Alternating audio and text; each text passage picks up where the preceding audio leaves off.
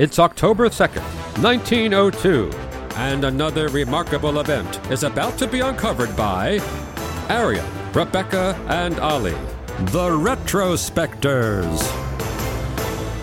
Once upon a time, there were 3 little retrospectors, and their names were Arion, Rebecca, and Ollie. Sorry, guys, I can't do this anymore.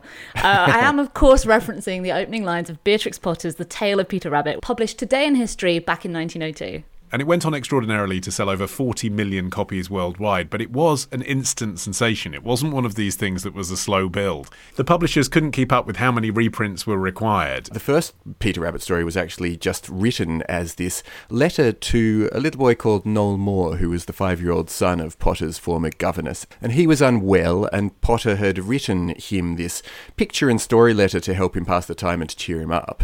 And in it, she'd done a few sketches illustrating the story.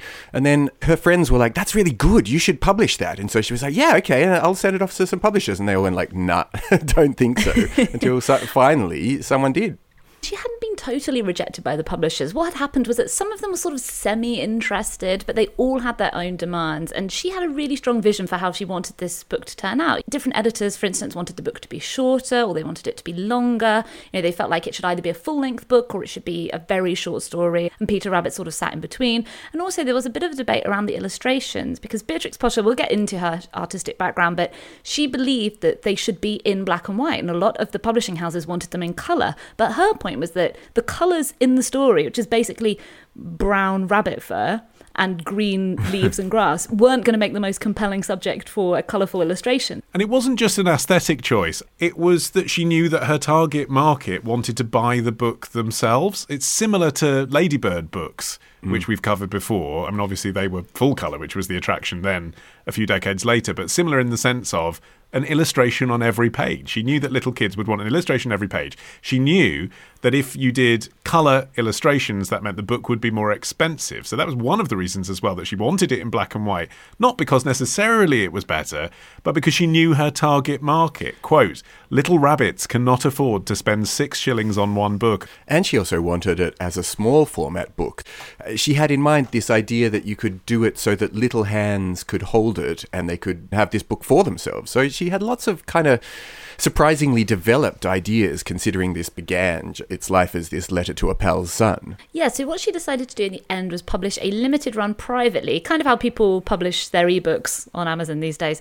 Imagine making something and publishing it yourself. How ridiculous. How ridiculous, without funding from a wide circle of fans.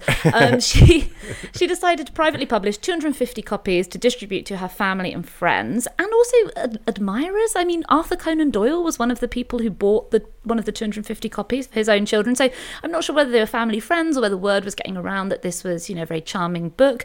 One of the family friends was this guy called Canon Hardwick Drummond Rawnsley, a vicar, his name's just. Canon was not his actual name. I'm suddenly at a murder mystery weekend. I know the character. Yeah. I've got the monocle. I'm wearing tweed.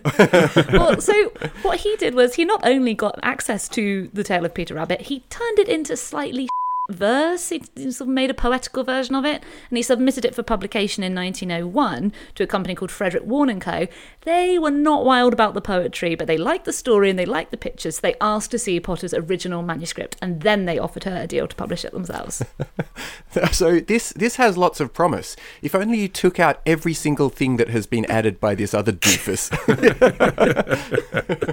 But because of it then being picked up by Warne, a mainstream publisher, and published on this day, the original private editions of the book that Potter published herself are really valuable now, particularly because, as you alluded to, Arion, they were all handled by kids. Yeah. So there are no pristine examples. They all have significant wear and tear. So it's not a question of like, a rarely perfectly preserved example of an early Potter edition. Like, no, they're all completely falling apart. It's a question of how much they're falling apart. So like almost any edition of this is really valuable. And the way to tell if you have a first print of this edition that was published in 1902 or the private editions, even more valuable, from 1901, is if it says on page 51, "shed big tears." because the only editorial change that Potter made between 1902 and 1903, when it was a massive success and they were printing tens of thousands of them, was that she changed a sentence where Peter wept big tears to Peter shed big tears. And so, like, if you look on Christie's and Sotheby's and stuff, when they're auctioning it, they'll say it's like a shed big tears edition. Can you imagine her being like, oh, this has been bugging me all year. Can't wait to change this. Yeah, well, I mean, that really shows how across the details she was, and also how she'd obviously tested this out with real children. Like, you know, she'd been reading it to kids, seeing their reaction, and obviously shed big tears was confusing. Wept big tears isn't. So going back a step to her childhood and the reason that she had this artistic talent that she could just then leverage into this book. So she was born Helen Beatrix Potter in 1866, and she spent her formative years under the care of this governess whose child she ultimately wrote this letter that became a book to.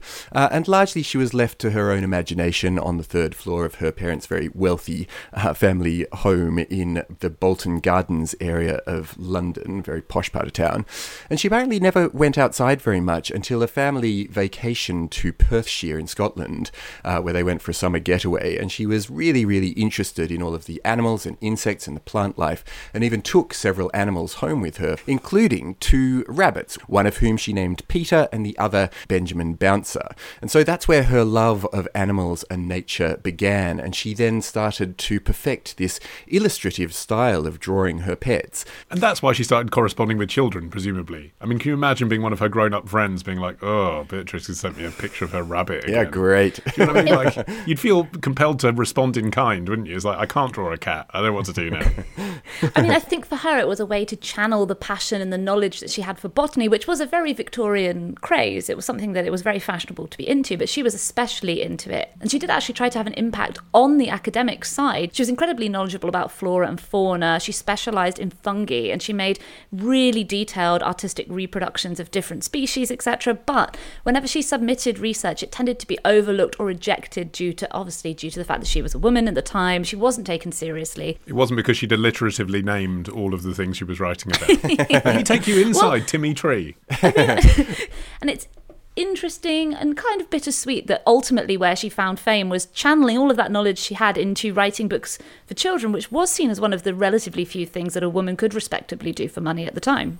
Yeah, she also took, presumably this was a wild rabbit at the point at which she trapped it in Perthshire and then brought it back with her. She also taught it to play the tambourine and ring bells. I think that's a generous interpretation of play the tambourine would be necessary. Yeah, probably. Yeah. But Benjamin Bouncer, her other rabbit, apparently enjoyed buttered toast and went for walks on a lead. And he was the inspiration for Benjamin Bunny in her stories. And she also had a hedgehog called Mrs. Tiggly Winkle. And that became a beloved character in her stories as well. Tiggy Winkle. It's Tiggy Winkle, Aaron. Oh, sorry. It's Tiggy Winkle, Aaron. Thank How you. embarrassing. How could you? I can't believe you added the Y. How infantilizing of an iconic character from children's literature. It's really part of this very, I think, British tradition of extremely low-stakes children's literature in which the drama is very, very small scale. In this case, it's literally small scale. You know, there's descriptions of tiny bowls of bread and milk and spoonfuls of chamomile tea. It's very much a bromide that's designed to placate children rather than more, say, American style, which is designed to stimulate excitement. Because we want our children to shut up and go to sleep, that's why. Actually, even the low-level threat of, like, Peter Rabbit's dad was made into pie. I mean, that's pretty high-level threat. That lingers, that thought. Yeah, that's pretty full on. Yeah, that's as bad as it gets. I don't want anyone I know to be made into a pie. But, like, the stakes are small because they're small creatures. But actually, the themes are big themes. It's real danger. It's peril to him. And I must say, like, reading it to my 2-year-old relatively recently, I was like, oh, this is an adventure. This is, you know, it's not scary. It's a bit scary. But also, it's real danger for real rabbits. I mean, obviously, real rabbits don't talk.